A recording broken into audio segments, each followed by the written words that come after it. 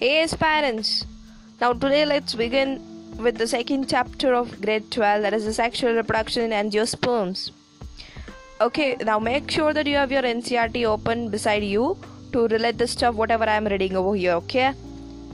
Are you all excited? If not, then get excited, okay? We are starting the new chapter. Okay, now let's just dive into it. Are we not lucky that plants reproduce sexually? The myriads of flowers that we enjoy gazing at, the scents and the perfumes that we swoon over, the rich colors that attract us, are all there as an aid to sexual reproduction. Flowers do not exist only for us to be used for our own selfishness. All flowering plants show sexual reproduction. A look at the diversity of structures of the inflorescence flowers and the floral parts show an amazing range of adaptation to ensure the formation of the end products of the sexual reproduction, the fruits and the seeds. Okay, now in this chapter, let us understand the morphology, structure, and the process of sexual reproduction in flowering plants, that is basically the angiosperms. Okay, now flower, which is a fascinating organ of angiosperm. Okay, human beings have had an intimate relationship with flowers since time immemorial. Flowers are objects of aesthetic, ornamental, social, religious, and cultural value. They have always been used as a symbol for conveying important human feelings such as love, affection, happiness, grief, mourning, etc. Now, to a biologist, flowers are morphologically and embryological marvels in the sites of sexual reproduction. In grade 11, you have read the various parts of flower. Figure 2.1 will help you recall the parts of a typical flower. Can you name the two parts of a flower in which the two most important units of sexual reproduction develop? Figures like this androecium and this gynoecium are the sexual reproductive organs. Okay, particularly I would say the two most important units will be this egg and this pollen grain. These two organs we can't use the word organ over here, but these two are the units. If they are asking us units particularly, then we should say this what we can say like stamen and carpel. These are the two units in which the most important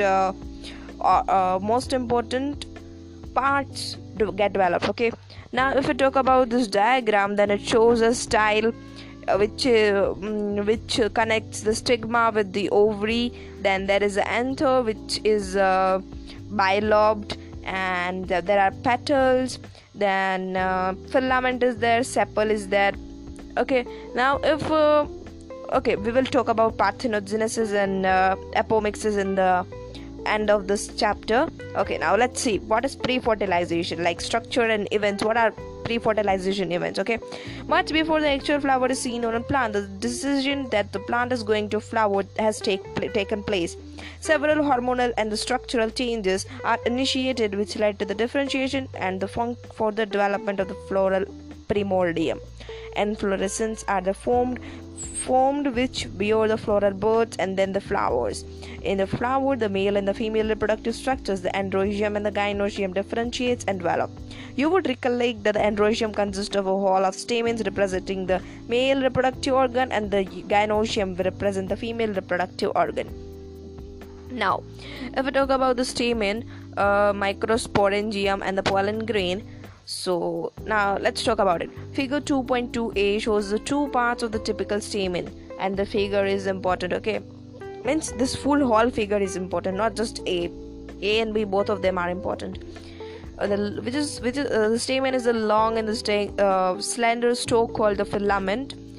Stamen, which consists of the long and the slender stalk called the filament, and the terminal generally bilobed structure called the anther. The proximal end of the filament is attached to the thalamus or the petal of the flower. The number and the length of stamens are variable to the flower of different species. If you were to collect a stamen each from 10 flowers and arrange them on a slide, you would be able to appreciate the large variation in size seen in nature. Careful observation of each stamen under a dissecting microscope and making neat diagrams would elucidate the range in shape and the attachment of anthers in different flowers. You may notice that maybe change in shape is for sure change in shape, but you may also notice that there is somewhat change in color, there is somewhat change in size, so it may vary with pollen grain of one flower to another plant. Okay, now a typical angiosperm anther is bilobed. It can be trilobed, tetralobed as well, but typical most of the time it is bilobed, with each lobe having two thecae or the theca, that is they are dithecous. Often a longitudinal groove runs lengthwise, separating the theca. Now let us understand the various type of tissues and their organization in the transverse section of an anther. Okay, the bilobe nature of an anther is very distinct in the transverse section of anther. The anther is four-sided with a tetragonal structure consisting of 4 microsporangia located at the corners, 2 in each lobe. The microsporangia develop further and become pollen sacs. They extend longitudinally all through the length of an anther and are packed with the pollen grains. Now, if we talk about the structure of microsporangium, which is very important, though, now in a transverse section, a typical microsporangium appears near a circular in outline. It generally surrounds by 4 wall layers. Very important, just mark it down. Remember this stuff. The outer is epidermis, then comes the endothecium, then comes the middle layer, and then comes the tapetum. The outer 3 wall layer perform the function of the protection and help in the dehiscence of anther to release the pollen. It basically epidermis, endothecium, and the middle layer perform the function of protection and the dehiscence. Okay, dehiscence is basically the drying the stuff out. Okay, now the innermost layer is the tapetum, which it functions as it nourishes the developing pollen grains. Now the cells of the tapetum possesses a dense cytoplasm, point to be noted. Okay, just keep this in mind. This possesses a dense cytoplasm and generally have more than one nucleus. Okay, when the anther is young, a group of compactly arranged homogeneous cells called the sporogenous tissue occupies the center of each microsporangium. Okay, there is a sporogenous tissue present at the center of every microsporangium. Okay, you can relate this with a diagram. Okay, now just take your pen and not the two to three points which I am asking you to note down. Okay, now look at the figure. You can see anther there. Where there is anther, that end is considered as the distal end, and where there is this filament or the stalk, that end is considered as the proximal. So just write distal end near the anther, draw an arrow and just draw distal end there, and near to the filament just write its proximal end. And anther is sterile, and filament can be living. Okay, it can be living tissue. Now let's talk about this microsporogenesis. As the anther develops, the cells of the sporogenous tissue undergo the meiotic division to form a microscopic tetrads. Okay, now they are here asking us about the ploidy of this Now listen carefully. Okay, what is written over here? This sporogenous tissue undergo meiotic division. What is that? Reductional division. Okay, so which to form the microscopic tetrads. Now they are asking us the ploidy of this tetrads. So it's it's common sense, that the ploidy of this tetrad must be N. They must be haploid because they had undergone this meiotic division. It's clearly mentioned in the above statement that the sporogenous tissue undergo the meiotic division to form a microspore tetrads, and in the next line they are asking us their ploidy. So obviously it is going to be N because they undergo the meiotic division. Okay, so just write down that the ploid is haploid only and N. Okay, now as each cell of the sporogenous tissue is capable of giving rise in a microspore tetrad, each one is a potential pollen or the microspore mother cell. The process of formation of microspore from a pollen mother cell through a meiosis is called a microsporogenesis. The microspore, as they are formed, are arranged in a cluster of 4 cells, the microspore tetrad. As the anther matures and dehydrate, the microspore dissociate from each other and develop into pollen grains. Inside each microsporangium, several thousands of microspore or the pollen grains are formed that are released with the dehiscence of anther. Okay, as the anther dehiscence, number of pollen grains are released altogether to make sure that there is syngamy. Okay, now let's talk about this pollen grain. We will discuss this diagram as well, don't worry people. Pollen grain. The pollen grains represent the male gametophyte. If you touch the opened anthers of the hibiscus, which is generally common flower which you get very easily, or any other flower, you would find deposition of yellowish powdery pollen grains on your fingers. Obviously, sprinkle these grains on a drop of water taken on a glass slide and observe under a microscope. You will really be amazed at a variety of architecture, size, shape, color and design seen on the pollen grains from different species. You can clearly see in the figure, right? I already told you, you may find the difference in color as well. Shape is understandable, size, okay, color is as well, you can see the difference. Okay, now pollen grains are generally spherical, measuring about 25 to 50 micrometers in diameter. It is a prominent two-layered wall. The hard outer layer is called the exine, which is made up of sporopollenin, which is one of the most resistant organic material known till today's date. It can withstand high temperatures and strong acids and alkali as well. No enzyme that degrades sporopollenin is so far known. Pollen grain exine has a prominent apparatus called germ pore, where sporopollenin is absent, and from the germ pore this pollen tube get arise and reach to the synergids. Okay, we will get into it soon. Pollen grains are well preserved as a fossil because of the presence of sporopollenin. The exine exhibits a fascinating array of patterns and design. What do you think the exine? Why do you think the exine should be hard? Obviously, it has to be hard. There is sexual organ, and we must protect it. What is the function of germ pore? Germ pore is to facilitate the entry of pollen grain into the stigma, like to form the pollen tube. If there is exine all out there, how will this pollen tube get formed? Okay, so that is the function of germ pore. The inner wall of the pollen grain is called the entine. It is a thin continuous layer made up of cellulose and pectin. Note it down. Okay, it is thin and continuous layer made up of cellulose and pectin. The cytoplasm of a pollen grain is surrounded by a plasma membrane. When the pollen grain is mature, it contains two cells. Remember, okay, when the pollen grain mature, it contains the two cells. The more important line is going to come now. Come soon, I will inform you. Okay, the vegetative cell and the generative cell. The vegetative cell is bigger. Okay, now just open your ears if they are closed. Just remember these lines. The vegetative cell is bigger. It has abundant food reserve and a large irregularly shaped nucleus. Noted? Now, the next thing, the generative cell is small, okay, and it floats in the cytoplasm of the vegetative cell. It is spindle shaped with dense cytoplasm and a nucleus. Now, very damn important line. In over 60% of angiosperm, okay, in over 60% of angiosperm, pollen grains are shed at this two-celled stage. Mark my words. At two-celled stage, 60% of angiosperm shed their pollen grains at this two-celled stage.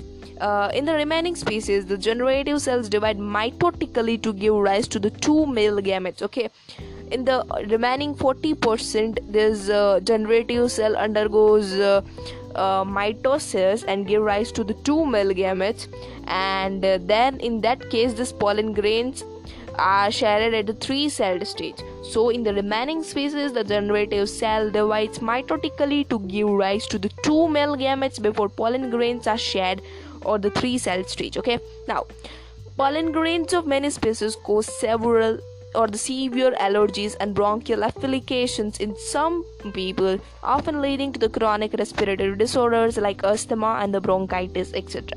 It may be mentioned that Parthenium or the carrot grass that come into India as the contaminant with imported wheat has become ubiquitous in occurrence and it causes pollen allergy as well. Now I think we should discuss this diagram as well altogether. Okay, now if we talk about the figure 2.3 in the left page, then it's the transverse section of the young anther. You can see the clear labeling of the different layers starting from the epidermis, then endothelium. This B figure is damn self-explanatory. Like you can clearly see the different layers starting from the epidermis, which is the outer, then comes the endothelium, then middle layer, and the microsperm mother cells are present at the center. Then comes this tapetum. Okay, now connective is present. If you talk about the figure 2.2, then there also this line of dehiscence is mentioned, and connective is between this what we can say this between this 4 tetrad microspore tetrad. In between you can see the connective. Okay, now tetrad is mostly in dicot plants, which is isobilateral, linear and T-shape. Okay, now just one more thing. Is there anything? Let me check. Alright, now let's see the figure 2.5.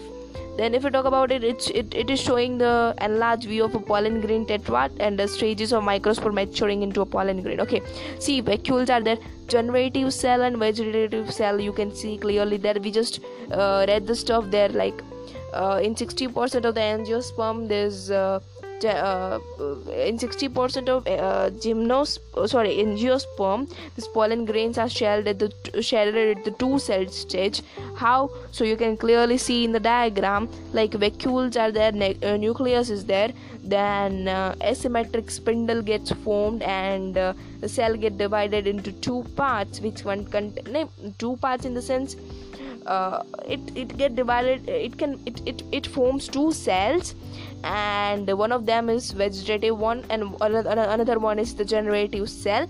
And if we talk about the remaining 40% ones, then in that case you can see the clear differentiation between the vegetative cell and the generative cell. Then the differentiated generative cell will again divide it into 2 parts, and will form the 2 male gametes to form the 3-cell stage. I hope you got the point. Now let's just turn the page and talk about the pollen grains and their advantages, like where they are used. Pollen grains are rich in nutrients. It has become a fashion in recent years to use pollen tablets as a food supplement.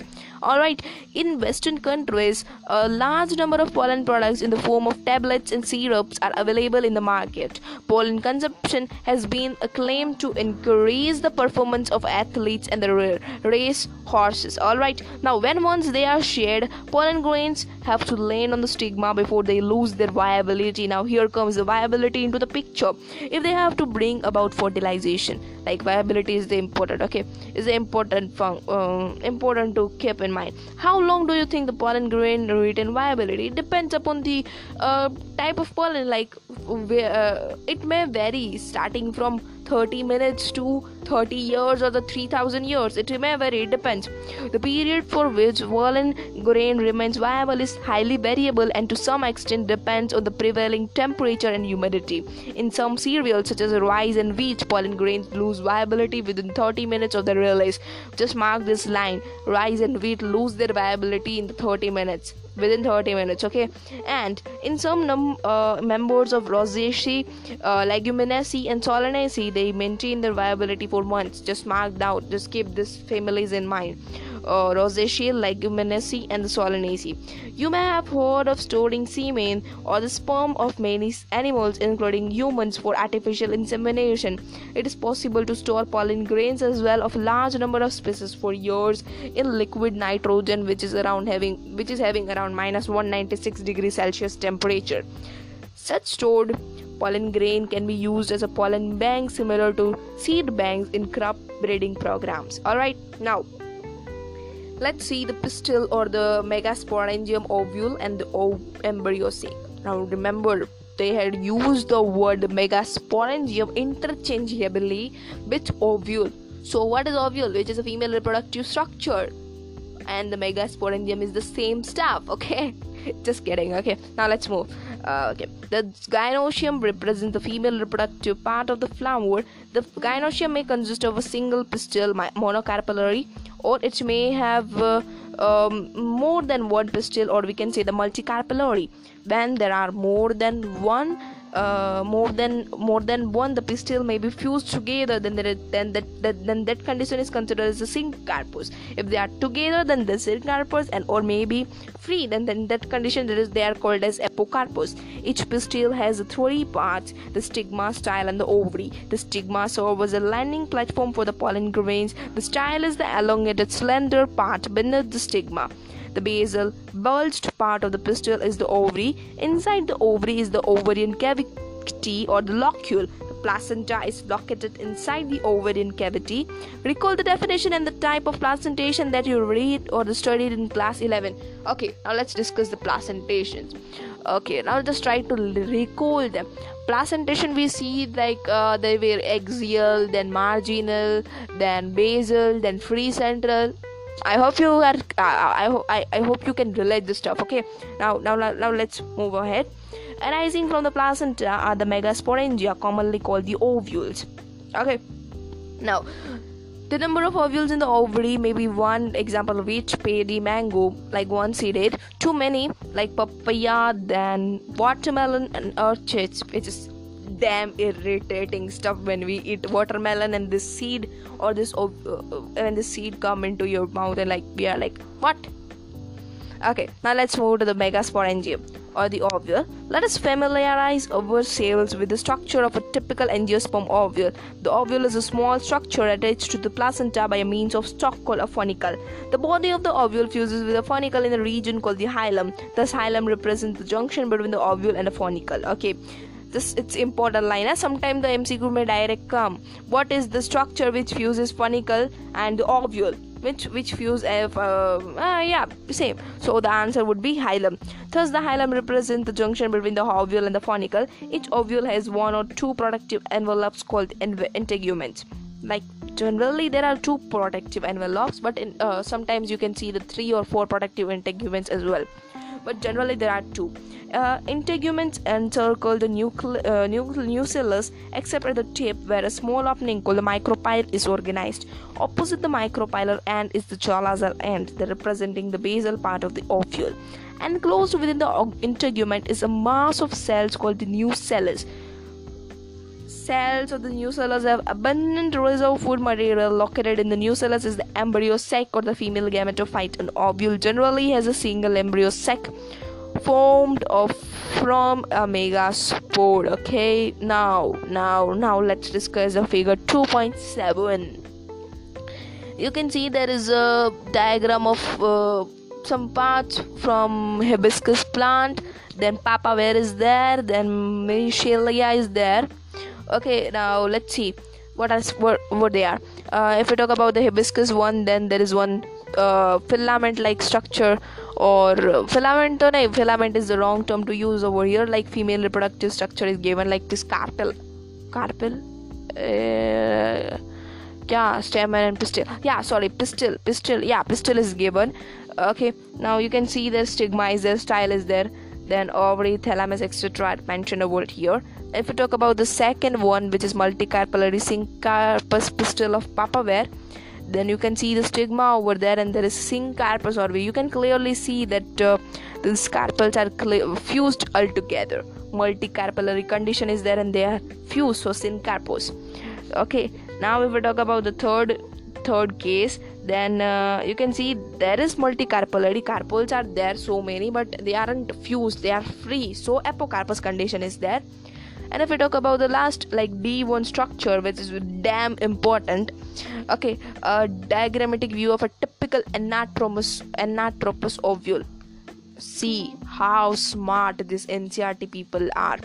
Here they had used the term anatropous, so you must check what this word anatropous is. Anatropous, orthotropous, etc., like the direction of position of or the shape of the ovule, like how it is placed and all. You can see the hilum there, which fuse ovule and the funicle. You can see the funicle which is attached to the placenta by the stalk.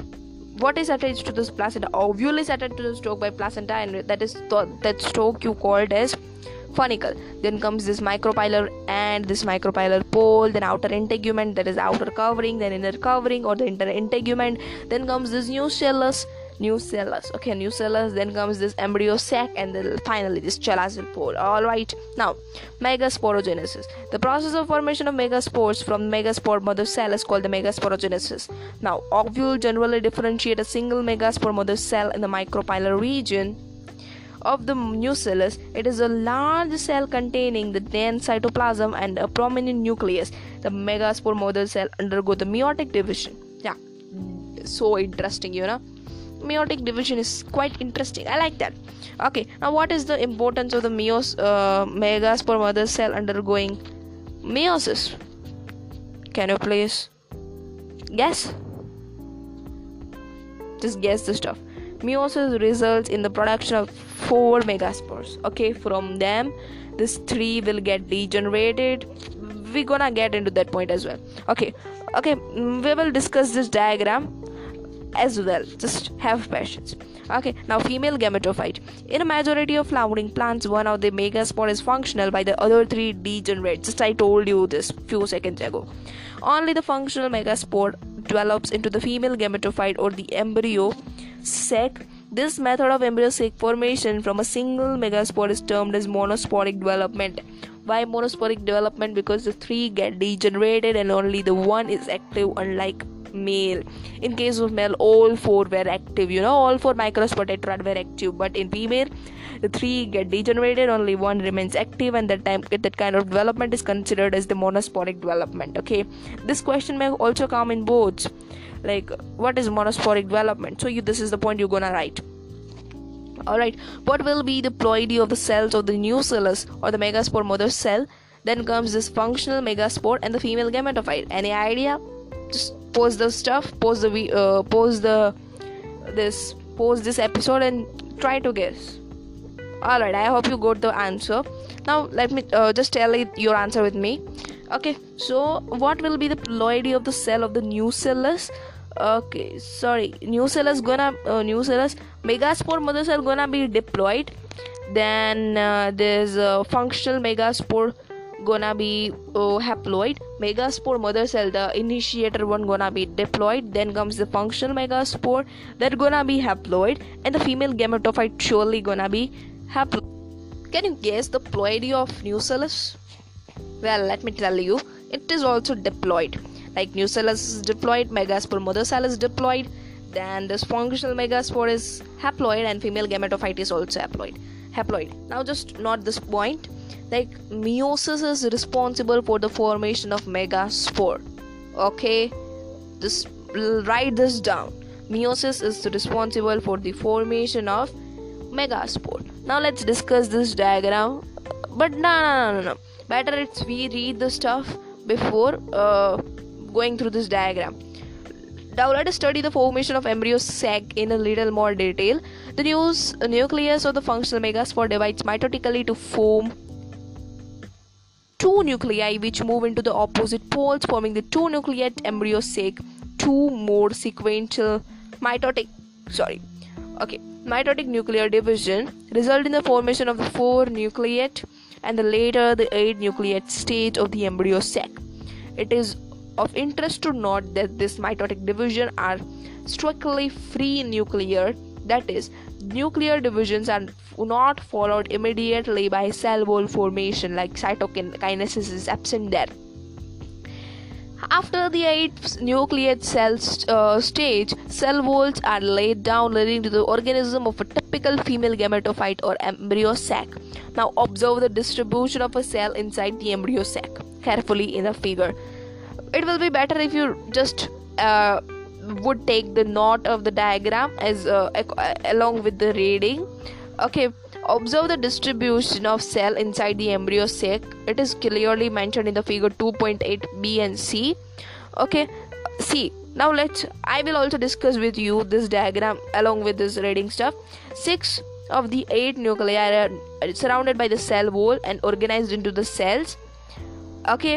Then the remaining 2 nuclei, called polar nuclei, are situated below the egg apparatus in the large central cell.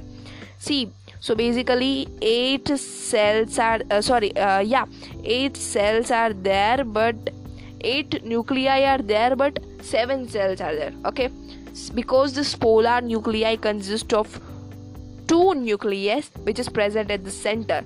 Now let's read this last paragraph, then we will discuss this diagram.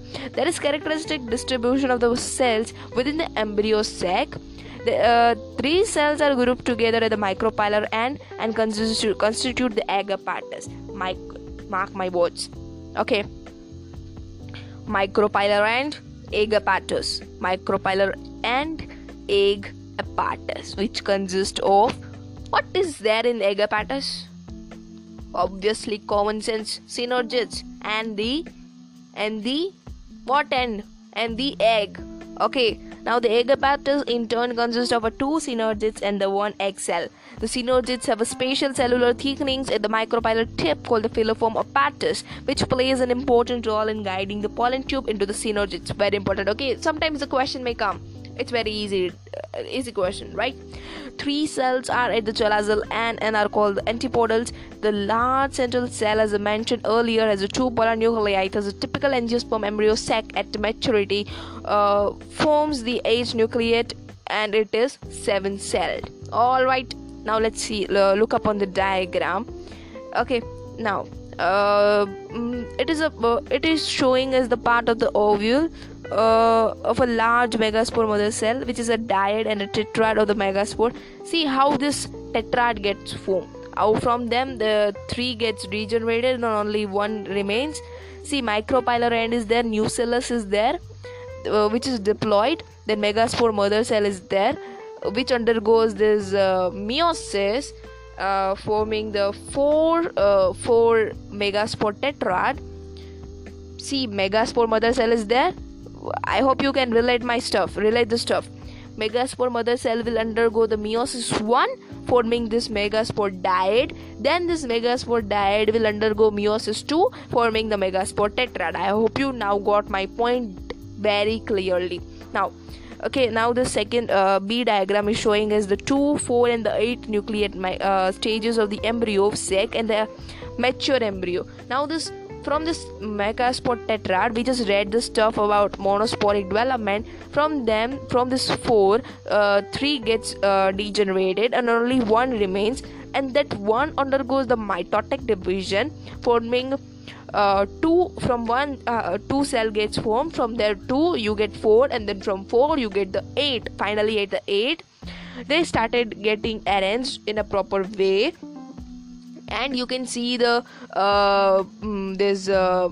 what we can say, micropylar end and the chalazal end. In micropylar end you find the egg apparatus, which consists of synergids and the egg, and at the chalazal end you find the antipodal cells, which are 3 in number, and at the center you find a central cell which contains 2 polar nuclei, and hence it is considered as a 7-celled and the 8 nucleated structure.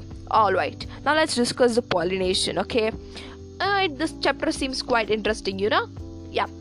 In the preceding sections, you have learned that the male and the female gametes in the flowering plants are produced in the pollen grain and embryo sac respectively. As both types of gametes are non-motile, they have to be brought together for fertilization to occur. Now, how is this achieved?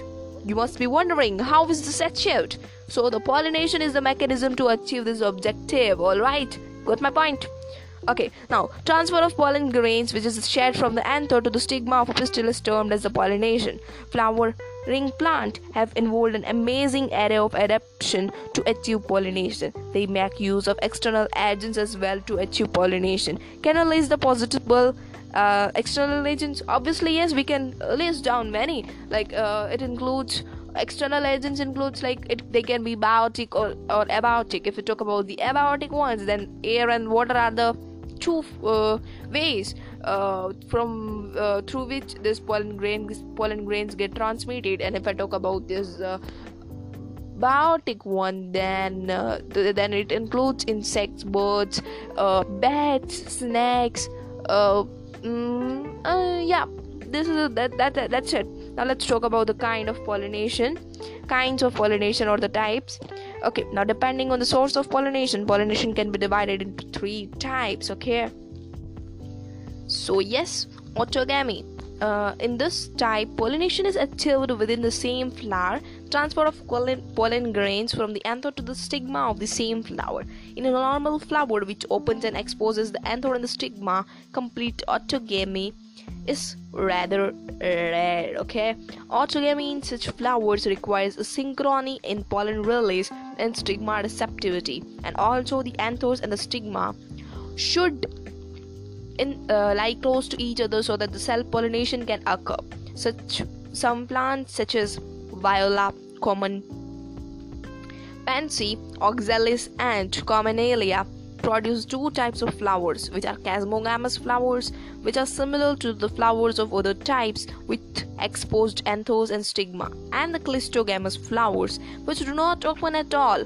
In such flowers, the anther and the stigma lie close to each other. When anthers dehisce in the flower buds, pollen grains come in contact with the stigma to affect pollination.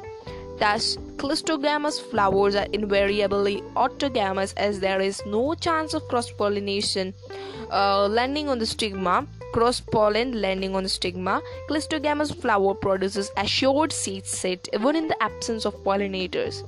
Yep. Do you think that the clistogamy is advantageous or disadvantageous to the plant, and why? If we talk about this thing, like what are the advantages, so we can say that sure set is produced, like anyhow syngamy gonna occur, pollen grains are gonna get transferred because the flower is closed. And if we talk about the disadvantages, assured set is formed. And if we talk about the disadvantages, then there is no variability. You may get into this what we can say there was a term what we can say I forgot that term. What was inbreeding depression? Yes, inbreeding depression can make get into the picture, and some recessive traits can take a massive form. Some disease may get dominated. So yeah, in that sense this is disadvantageous. Now if we talk about the geotenogamy, then the transfer of pollen grains from the anther to the stigma of the another flower of the same plant, like genetic wise it's gonna be same, there will be no genetic difference.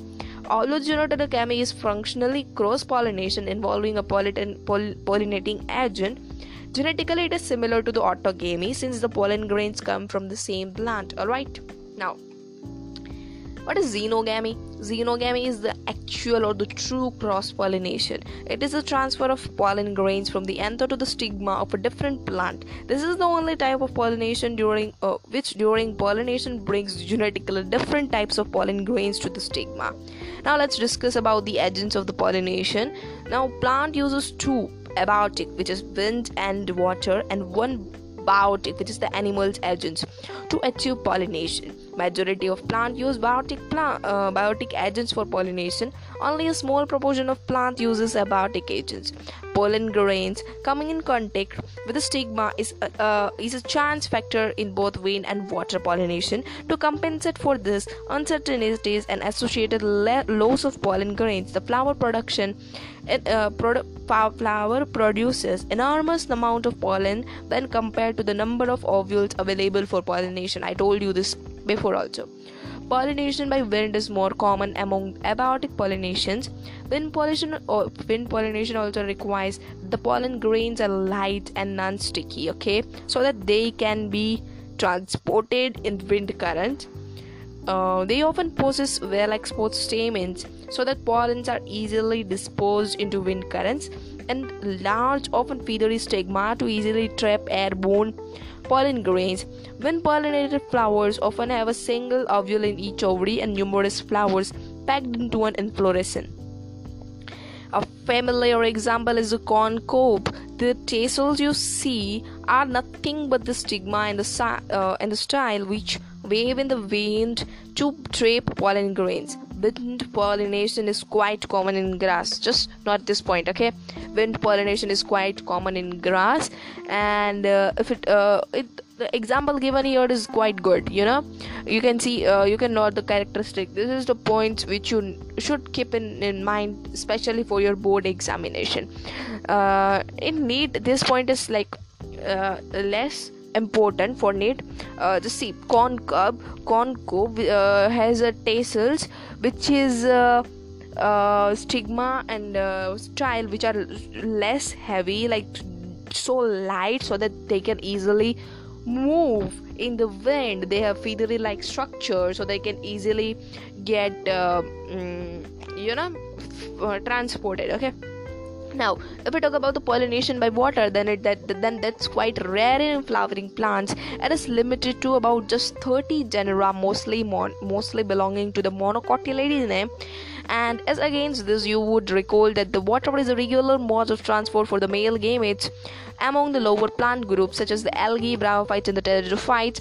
It is believed, particularly for some bryophytes and pteridophytes, that the distribution is limited because of the need for water for the transport of male gametes and fertilization. Now, very important line. Some examples of water pollinated plants are Vallisneria and Hydrilla, which grow in fresh water, and several marine seagrasses such as Zoostera. Just note it down. Zoostera is seagrass. Vallisneria and the Hydrilla, they grow in the fresh water and are pollinated by this water. Okay, in a majority of aquatic plants such as water hyacinth and the water lily, the flower emerge above the level of the water and are pollinated by insects or wind, as in most of the land plants. In Vallisneria, the female flower reaches the surface of the water by the long stalk, and the male flower or the pollen grains are released onto the surface of the water. They are carried passively by water currents. Alright, now some of them eventually reach the female flowers and the stigma. Okay, in another group of water pollinated plants such as sea grasses, female flower remain submerged in water and pollen grains are released inside the water. So you can see that there are basically pollination is happening basically in the two layers. One is just at the surface of the water, and one is below the water, so deep. Okay, pollen grains in many such species are long, ribbon-like, and they are carried passively inside the water. Some of them reach the stigma and achieve pollination. In most of the water-pollinated species, pollen grains are protected from the wetting by a mucilaginous covering. Now, I would suggest you people to note down the example just in the side in a given space. Given in the space given in the right hand side, like just note down there. Wind pollination is basically seen in the corn cob as mentioned earlier. Just not the example which we just had a look there while reading. Now just write water pollination, which is seen in Vallisneria and Hydrilla, where surface movement is there of surface pollination occurs. Surface water pollination occurs in the surface of the water. And there is one more, that is Zoostera, which is Vallisneria and Hydrilla are the freshwater ones. And what is Zoostera? Zoostera is the sea grass or the marine grass. So it can definitely it's gonna be salty, like it is found in it is marine water. It is found in marine water, right? Now, one more thing you should note down there is autogamy. Autogamy is seen in case of mainly 3 flowers according to the NCERT. Like if we talk about just NCERT, then NCERT mentions Oxalis commelina and the viola under the autogamy. And if we talk about the xenogamy, then the sunflower is mentioned. Including diagram, I had included this example of diagram as well. So xenogamy is seen in sunflower. Alright, I hope you people got my point. Now, I hope you noted the point. Okay. Now let's move forward. Majority of the flowering plants use a range of animals as pollinating agents. Bees, butterflies, flies, beetles, wasps, ants, moths, birds, sunbirds and the hummingbirds and the baits are the common pollinating agents. Among the animals, insects, particularly bees, are the dominant biotic pollinating agents. Even a larger animal such as some primates like lemurs, arboreal or the tree-dwelling rodents. Arboreal are the rodents which crawl on the tree, or even reptiles like gecko lizard and the garden lizard have also been reported as a pollinators in some species. Often flowers of animal pollinated plants are specifically adapted for a particular species of animal. Like some plants are like fixed, like this flower gonna get pollinated with the help of bees, this flower surely gonna get pollinated with the help of bees, somewhat like that. Okay, now majority of insect pollinated flowers are large, colorful, fragrant, and rich in nectar. Basically this is done to offer gift to the pollinating agent in the form of reward, that can be nectar, that can be the fragrance. These are the things which attract the pollinating agent to directly or indirectly help in pollination. Alright, when the flowers are small, a number of flowers are clustered into an inflorescence to make them conspicuous. Animals are attracted to flowers by color and or fragrance. The flower pollinated by flies and the beetles secrete four odor to attract these animals. To sustain animal visits, the flower have to provide rewards to the animals. So the nectar and the pollen grains are the usual floral rewards. For harvesting the rewards from the flower, the animal visitor comes in contact with the anthers and the stigma. The body of the animal gets a coating of pollen grain, which are generally sticky in animal pollinated flowers. When the animal carrying pollen on its body comes in contact with the stigma, it brings about the pollination. In some species, floral rewards are in providing safe places to lay eggs. An example is that of the tallest flower, Amorphophallus, which is the flower itself, and it is about 6 feet in height. A similar relationship exists between a species of moth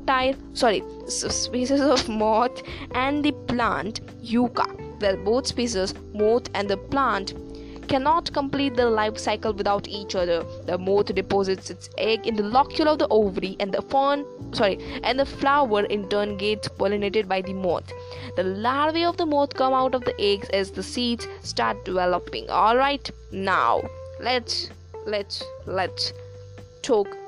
move forward.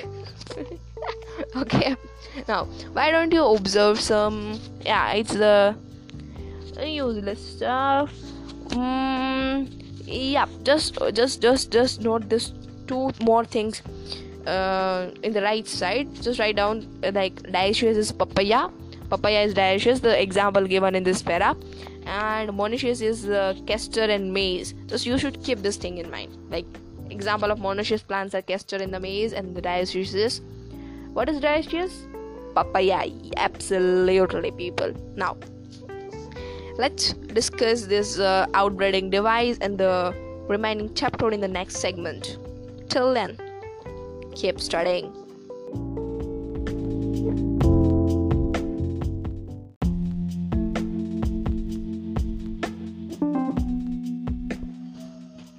So now let's start with outbreeding devices. Okay, so majority of the flowering plants produces hermaphrodite flowers, and pollen grains are likely to come in contact with the stigma of the same flower. Continued self-pollination results in inbreeding depression. Flowering plants have developed many devices to discourage the self-pollination and to encourage the cross-pollination. In some species, the pollen releases and stigma receptivity are not synchronized. Either the pollen is released before the stigma becomes receptive, or the stigma becomes receptive much before the release of pollen, like proto-androus or the protogynous. Okay, in some other species, the anther and the stigma are placed in a different position so that the pollen cannot come in contact with the stigma of the same flower. Both these devices prevent autogamy. The third device to prevent the inbreeding is a self-incompatibility. This is a genetic mechanism which prevents the self-pollen from the same flower or the other flower of the same plant from fertilizing the ovules by inhibiting the pollen germination or the pollen tube growth in the pistil. Another device to prevent the self-pollination is the production of the unisexual flowers. If both the male and the female flowers are present on the same plant, such as the castor and the maize, they are monoecious. Like I already asked you to note down the examples. Castor and the maize are the monoecious. It prevents the autogamy but not geotenogamy. In several species, such as in papaya, male and the female flowers are present on the different plants. Okay, that is, each plant is either male or the female, so they are dioecious, and this condition prevents both autogamy and the geotenogamy. So there are basically the 4 outbreeding devices. First is the position, and position of the anther and the stigma, like they cannot reach each other. Then the second thing is the time, like when this stigma is receptible, or the receptivity is not getting synchronized, like when the stigma is capable, that the anther isn't capable. So like time. The third thing is the self incompatibility, like the rejection, like the interaction between the chemicals. And the fourth thing is the unisexuality of the flowers. All right, now let's see what is this pollen pistil interaction in detail. Okay, pollination does not guarantee the transfer of the right type of pollen or the compatible pollen of the same species as the stigma. Often pollen of the wrong type, either from the other species or from the same plant, if it is self-incompatible, also land on the stigma. The pistil has the ability to recognize the pollen, whether it is of right type compatible or of the wrong type incompatible. Okay, so they can also communicate. ऐसा नहीं कि सिर्फ इंसान, it is not like that only human beings can communicate. Plants to communicate, but in different way. It is of the right type. If it is of right type, the pistil accepts the pollen and promotes the post-pollination events that leads to the fertilization. If the pollen of the wrong type or the pistil rejects the pollen by preventing the pollen germination on the stigma or the pollen tube growth in the style, the ability of the pistil to recognize the pollen followed by its acceptance or the rejection is a result of a continuous dialogue between the pollen and the pistil. Alright, this dialogue is mediated by a chemical components of the pollen interacting with those of the pistil. It is only in the recent years that the botanists have been able to identify some of the pollen in the pistil components and the interaction leading to the recognition followed by the acceptation or the rejection. As mentioned earlier, following compatible pollination, the pollen grain germinates on the stigma to produce a pollen tube. Though one of the germ pores, the content of the pollen grain move into the pollen tube. Pollen tube grows through the tissue of the stigma and the style and reaches the ovary. You would recall that in some plants, pollen grains are shared at the two-cell condition, which includes only the vegetative cell and the generative cell. In such plants, the generative cell divides and forms the two male gametes during the growth of the pollen tube in the stigma. In plants which shade the pollen in the three cells condition, pollen tube carry the two male gametes from the beginning. Pollen tube after reaching, okay, see, the thing is, the two cell stage one also gonna make two male gametes, but after getting into the, when they are traveling from the pollen tube to the stigma, at that time they gonna do this. But the third cell stage one is already having the two male gametes, like pre-synthesized. Okay, so this is the major difference. Pollen tube after reaching the ovary enters the ovule through the micropyle and then enters one of the synergids through the phyllium apparatus.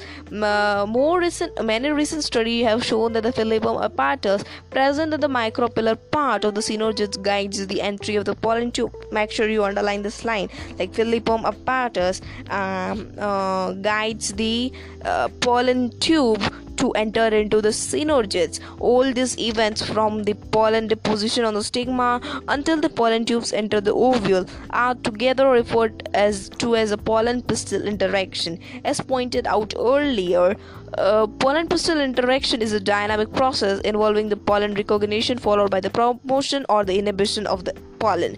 The knowledge gained in this area would help the plant breeder in manipulating pollen pistil interaction even in incompatible pollination to get desired hybrids. Okay, now see, the function of phyllium apparatus is to guide the pollen tube towards the synergids. It is basically the chemotrophic movement. Okay, some sort of chemotrophic movement, you can say that. Okay, now after about 15 to 30 minutes, sorry. Okay, let's start from this artificial hybridization. It is one of the major approaches of crop improvement program. In such crossing experiment, it is important to make sure that only the desired pollen grains are used for pollination, and the stigma is protected from the contamination from the unwanted pollen. This is achieved by emasculation and bagging techniques. Emasculation is the removal of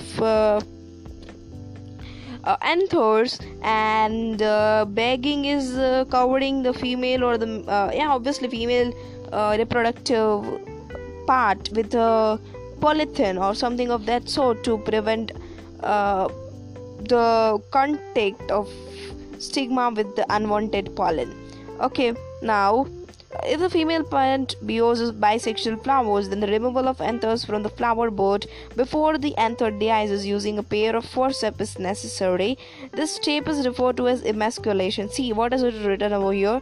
What is removal of anthers? So only anthers are removed. You can't remove stigma. Then that process isn't emasculation. Then emasculated flowers have to be covered with a bag of suitable size, generally made up of butter paper, not polythene. Okay, it is made up of butter paper to prevent contamination of its stigma with unwanted pollen. This process is called bagging. When the stigma of the bagged flower attains the receptivity, mature pollen grains collected from the anthers of the male parent are stayed on the stigma, and the flowers are rebagged and the fruit allowed to develop. If the female parent produces unisexual flowers, there is no need for emasculation. The female flower buds are bagged before the flower opens. When the stigma becomes receptive, the pollination is carried out using the desired pollen and the flower is rebagged. Now let's talk about the double fertilization. Finally we are here. So after entering one of the cynogetes, the pollen tube releases the two male gametes into the cytoplasm of the cynogetes. One of the male gametes moves towards the egg cell and fuse with the nucleus, thus completing the syngamy. This results in the formation of a diploid cell, the zygote, which is unicellular. Okay, the other male gametes move towards the two polar nuclei located in the central cell and fuses with them to produce a triploid primary endosperm nucleus, which is PEN. As this involves the fusion of the three haploid nuclei, it is termed as the triple fusion. Since two types of fusions, syngamy and the triple fusions, take place into an embryo sac, this phenomenon is termed as the double fertilization, an event unique to flowering plants or the spatially angiosperms. We can say that the central cell after triple fusion becomes the primary endosperm cell and develops into the endosperm, while the zygote develops into an embryo. Point to be noted. Okay, these are the fates. Zygote develops into the embryo, and the primary endosperm cell develops into the endosperm. Okay, so now this diagram is damn important. Have a look over there. The first stage is you get this fertilized embryo sac, which is showing as the zygote and the primary endosperm nucleus clearly there. Then there are the stage of embryo development which are seen in the dicot plant. So firstly there is zygote, which is unicellular, which divides further and forms a globular embryo. Then comes this heart-shaped embryo, and then this comes this finally T. It starts something from T. I don't remember the exact name, but the name of the fourth shape is fourth steps starts from T something. So make sure you remember the order. Like firstly it's zygote, then comes this globular, then comes this heart-shaped, and then comes this T one. Okay. Now let's discuss this post-fertilization structures and the events. Following this double fertilization events of the endosperm and an embryo development, maturation of ovules into seeds and the ovary into fruits are collectively termed as the post-fertilization events. So now let's discuss this endosperm further. Okay, so now endosperm development process embryo development. Why endosperm must say why this uh, after this embryo development there is endosperm development. It is so because this endosperm nourishes. See it at this point gonna come ahead. See, the primary endosperm cell divides repeatedly and forms a triploid endosperm tissue. The cells of this tissue are filled with reserved food materials and are used for the nutrition in the developing embryo. Okay, that's why. Here the question was, why is this endosperm development before the embryo development? Because to nourish the embryo we need something we need to nourish the embryo na? So for that endosperm is formed so that we can easily nourish this developing embryo. Okay, in the most common type of endosperm development, the primary endosperm nucleus undergoes successive nuclear division to give rise to a free nuclei. This stage of endosperm development is called the free nuclear endosperm. Subsequently, cell wall formation occurs and the endosperm becomes cellular.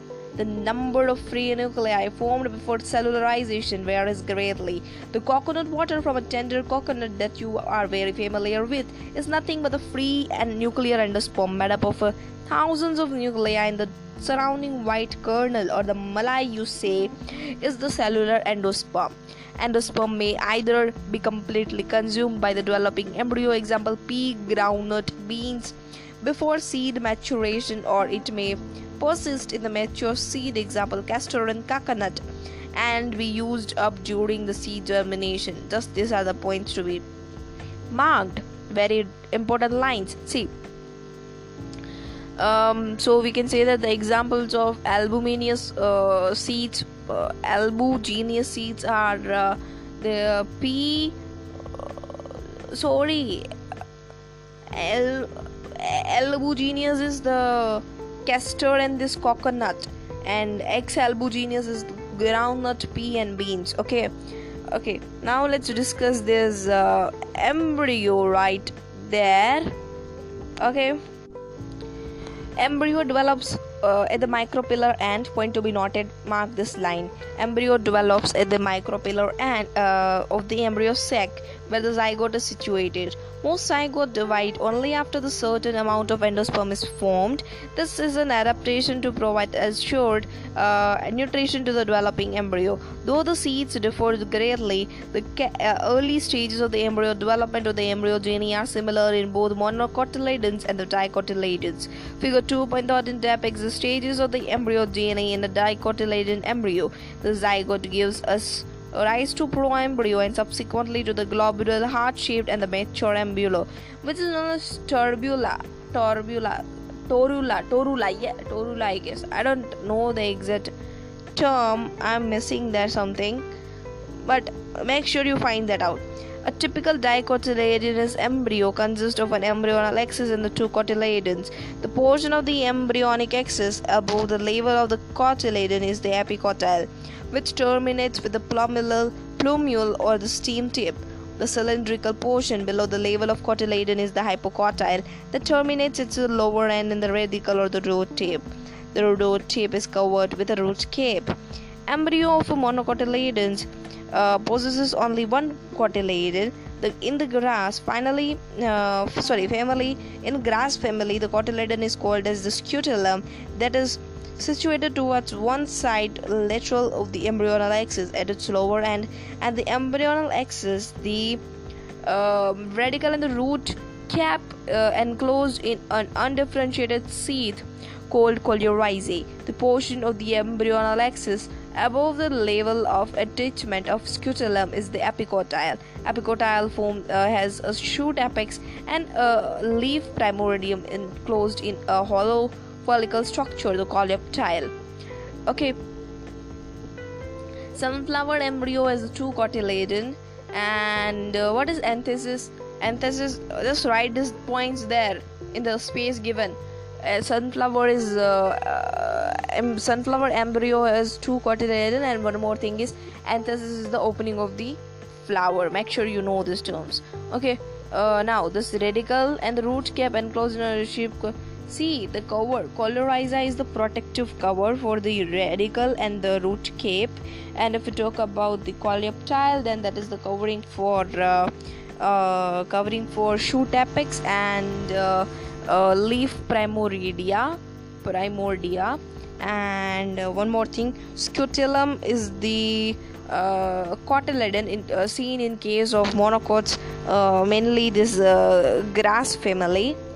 Okay, now this seed is the last topic. Afterwards, apomixis and the polyembryony, and we are done with this chapter.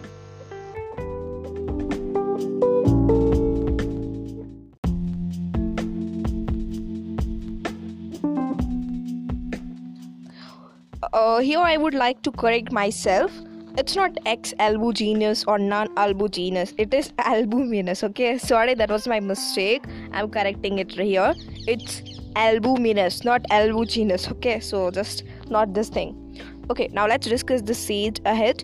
In angiosperms, the seed is the final product of sexual reproduction. It is often described as a fertilized ovule. Seeds are formed inside fruits. A seed typically consists of seed cords, cotyledons, and an embryo axis. The cotyledons of the embryo are simple structures, generally thick and swollen due to the storage of food reserves, as in legumes. Okay, now mature seeds may be non-albuminous, okay, not albuginous. It's non-albuminous and or the X-albuminous. Non-albuminous seeds have no residual endosperm as it's completely consumed during embryo development. Examples are pea and groundnut. We already noted them. I just told you people that, I guess. No. We didn't noted this. Examples of albuminous and non-albuminous. So just make sure you write it down in the space given in the side that this seed is like pea and the groundnut are the albuminous seeds. Sorry, pea and groundnut are the non-albuminous seeds, and albuminous seeds are those which retain a part of endosperm as it is not completely used up during the embryo development. And the example of albuminous are this wheat, maize, barley, castor, and occasionally in some seeds such as black pepper and beet, remnants of nucellus are also persistent. This residual persistent nucellus is the perisperm. Okay, now integuments of ovule harden a tough protective seed coat. The micropyle remain as a small pore in the seed coat. This facilitates the entry of oxygen and water into the seed during the germination. As the seed matures, its water content is reduced. Okay, just look upon the points. What happens as the seed matures? The water content is reduced and the seed becomes relatively dry, like 10 to 15% moisture by mass. It loses this much amount of mass or water, this much amount of moisture, and the general metabolic activity of the embryo slows down, and the embryo may enter a state of inactivity called dormancy, or if favorable conditions are available or the adequate moisture, oxygen, and suitable temperature, they get germinated. Nice. Now as ovules mature into seeds, the ovary develops into fruit. That is the transformation of ovule into seeds and ovary into the fruit. Ovules into seeds and ovary into fruit. That is the transformation of ovule into seeds and the ovary into the fruit proceeds simultaneously. This thing occurs simultaneously. The wall of the ovary develops into the wall of the fruit called pericarp. The fruit may be fleshy as in guava, orange, mango, etc., or may be dry as in groundnut and mustard, etc. Many fruits have evolved mechanism for the dispersal of seeds. Now recall the classification of fruits. No need. Okay. Now in most plants, by the time the fruit develops from the ovary, the other floral parts degenerate and fall off. However, in a few species such as apple, strawberry, and the cashew, etc., the thalamus also contributes to the fruit formation. Therefore, such fruits are called as the foliage fruits.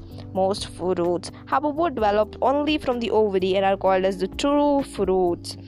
Usually, most of the time, you will come across the true fruits. Some fruits are only there which are foliage. Okay, there are fruits, they are foliage as well, but not many. Okay, now although in most of the species, fruits are the result of fertilization. There are few species in which fruits develop without fertilization, and such fruits are called the parthenocarpic fruits. Banana is one such example. Parthenocarpy can be induced through the application of a growth hormone, and such fruits are the seedless. Okay, that's actually nice. Imagine watermelon without seeds. Awesome, na? Seeds offer several advantages to angiosperm. Firstly, since reproductive processes such as pollination and fertilization are independent of water, seed formation is more dependable. Also, seeds have better adaptive strategies for dispersal to a new habitat, and they help these species to colonize in other areas as well. They may travel, like they may get dispersed up to several thousand kilometers. Okay, as they have sufficient food reserves, young seedlings are nourished until they are capable of photosynthesis on their own. The hard seed coat provides protection to the young embryo. Being products of sexual reproduction, they generate a new genetic combination leading to variations. Seed is the basis of our agriculture. Okay, dehydration and dormancy of mature seeds are crucial for the storage of seed, which can be used as a food throughout the year and also to raise a crop in the next season. Now, can you imagine agriculture in the absence of seeds? That is possible, but it cannot result into any genetic variation. You will get the same quality again and again, same hybrid again and again. Like, you may find inbreeding depression as well. So yeah, that's the disadvantage. Okay, where we were? Just a second, I lost the path.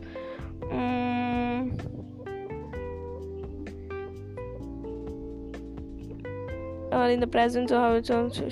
Yep. How long?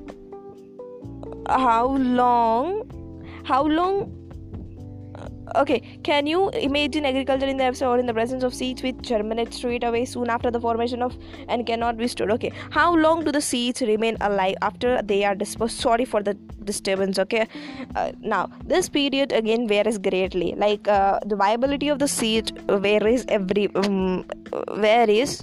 in few species. The seeds lose viability within a few months. Seeds of the large number of species live for several years. Some seeds can remain alive for hundreds of years.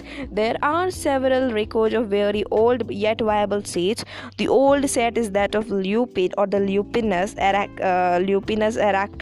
arcticus, excavated from the Arctic tundra. The seeds germinated and are flowered after an estimated record of around 10,000 years of dormancy. Okay, so look upon the viability. Plants like wheat and rice have the viability period of just 30 minutes, and look upon this Lupinus arcticus. It has a viability of even more than 10,000 years. The recent record of 2,000 years old viable seed is of the dead palm, then Phoenix dactylifera, discovered during the archaeological excavation at the King Herod's palace near the Dead Sea. Now, okay, after completing a brief account of sexual reproduction of flowering plant, it would be worth attempting to comprehend the enormous reproductive capacity of some flowering plants by asking the following question. Okay, now let's see. How many eggs are present in an embryo sac? How many eggs are present in an embryo sac? Obviously 1. How many embryo sac are present in an ovule? 1. How many ovules are present in an ovary? It is dependable, like 1 or many. How many ovaries are present in a typical flower? It also depends. It either can be 1 or it can be many. How many flowers are present on a tree? Obviously many. It can be 1, and so on. Now let's move forward. Let's now just discuss this apomixis and the polyembryony. Although seeds in general are the products of fertilization, a few flowering plants such as some species of Asteraceae and grasses have evolved a special mechanism to produce a seed without fertilization. They are called as the apomixis. What is a fruit production without fertilization called?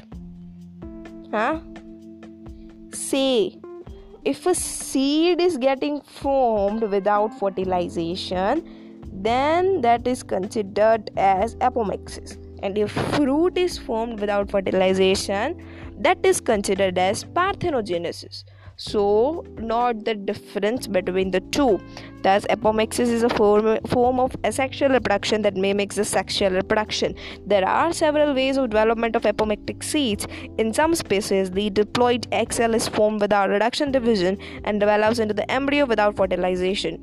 More often, as in many citrus and mango varieties, some of the nucellular cell surrounding the embryo sac start dividing, protrude into the embryo sac and develop into the embryo. Like here, nucellus plays a very important role, okay, in case of apomixis. In some species, each ovule contains many embryos. Occurrence of more than one embryo in a seed is referred to as a polyembryony. Alright, now these hybrid varieties of several of our food and vegetable crops are being extensively cultivated. Cultivation of hybrids has tremendously increased productivity. One of the problem of hybrids is that the hybrid seeds have to be produced every year. Like they aren't fertile, we need to produce them artificially every goddamn year, and that's not easy stuff. Like it's not economically feasible, okay. If the seeds collected from hybrids are sown to be, the plants in the progeny will segregate and do not maintain the hybrid characters. Production of hybrid seed is costly, and hence the cost of hybrid seeds become too expensive for the farmers. I told you just few seconds ago, if these hybrids are matched into apomix, there is no segregation of characters in the hybrid progeny, then the farmers can keep on using the hybrid seeds to raise new crop year after year, and he does not have to buy hybrid seeds every year. Because of the importance of apomix is damn important, okay. This importance in hybrid and seed industry, active research is going on in many laboratories around the world to understand the genetics of apomixis and to transfer the apomictic genes into the hybrid varieties. And we are done. Now let's read the summary as well. Flowers are the seat of a sexual reproduction in angiosperm. In the flower, androecium consists of stamens, which represents the male reproductive organ, and the gynoecium represents the female reproductive structure, which consists of pistils. A typical anther is bilobe, dithecus, and a tetrasporangiate. Pollen grains develop inside the microsporangia. Four wall layers of epidermis, endothecium, middle layer, and the tapetum surround the microsporangium. Now, cells of the sporogenous tissue lying in the center of the microsporangium undergo meiosis or the microsporogenesis to form a tetrad of microspores. Okay, now individual microspores mature into pollen grains. Pollen grains represent the male gametophyte generation. The pollen grains have two-layered wall, the outer exine and the inner intine. The exine is made up of sporopollenin and is a germ pores. Pollen grains may have two cells, a vegetative cell and a generative cell, or the three cell, a vegetative cell and the two male gametes at the time of shedding. The pistil have three parts: the stigma, the style, and the ovary. Ovules are present in the ovary. The ovules have a stalk called the funicle, protective integuments, and an opening called the micropyle. The central tissue is the nucellus, in which the archaeosporium differentiates. A cell of the archaeosporium, the megaspore mother cell, divides meiotically, and one of the megaspore forms the embryo sac, the female gametophyte. The mature embryo sac is a 7-celled and the 8-nucleate. At the micropillar end is the egg apparatus, which consists of 2 synogytes and an egg cell. At the chalazal end, there are the 3 antipodals. At the center, there is a large central cell with 2 polar nuclei. Now, pollination is a mechanism to transfer pollen grains from the anther to the stigma. Pollinating agents are either abiotic, which includes wind and the water, or biotic, it may include in animals, insects, birds, etc. Alright, now, pollen-pistil interaction involves all events from the landing of pollen grain on the stigma until the pollen tube enters the embryo sac when the pollen is compatible, or pollen inhibition when the pollen is incompatible. Now, following compatible pollination, pollen grain germinates on the stigma and the resulting pollen tube grow through the style, enters the ovule and finally discharges the 2 male gametes in one of the synogytes. Now, angiosperm exhibit the double fertilization because 2 fusion events occurs in each embryo sac, namely the syngamy and the triple fusion. Syngamy occurs in case of egg cell, and the triple fusion occurs in the case of polar nuclei. The product of this fusion are the diploid zygote and the triploid primary endosperm nucleus. In the primary endosperm cell, which is found at the center, zygote develops into the embryo, and the primary endosperm cell forms the endosperm tissue. Formation of the endosperm always precedes the development of the embryo. Alright, now the developing embryo passes. This is because to provide the nourishment to the growing embryo. The developing embryo passes through the different stages such as the proembryo, globular, and the heart-shaped stage before maturation. Mature dicotyledonous embryo has two cotyledons and an embryonal axis with epicotyle and the hypocotyle. Embryos of the monocotyledon have a single cotyledon. After fertilization, ovary develops into fruit and ovule develop into the seeds. Ovary R comes into the picture. That's why the fruit, in fruit also you can see the term R. So just relate it like this. A phenomenon called apomixis. Okay, phenomenon called apomixis is found in some angiosperm, particularly in grasses. It results in the formation of seed without fertilization. Apomixes have several advantages in horticulture and agriculture. Some angiosperm produce more than one embryo in their seed, and this phenomenon is called as the polyembryony. Finally, we are done with the second chapter as well. We'll meet you people soon with the third and the fourth and the fifth and all the upcoming chapters. Alright, till then, take care, bye bye, and keep studying.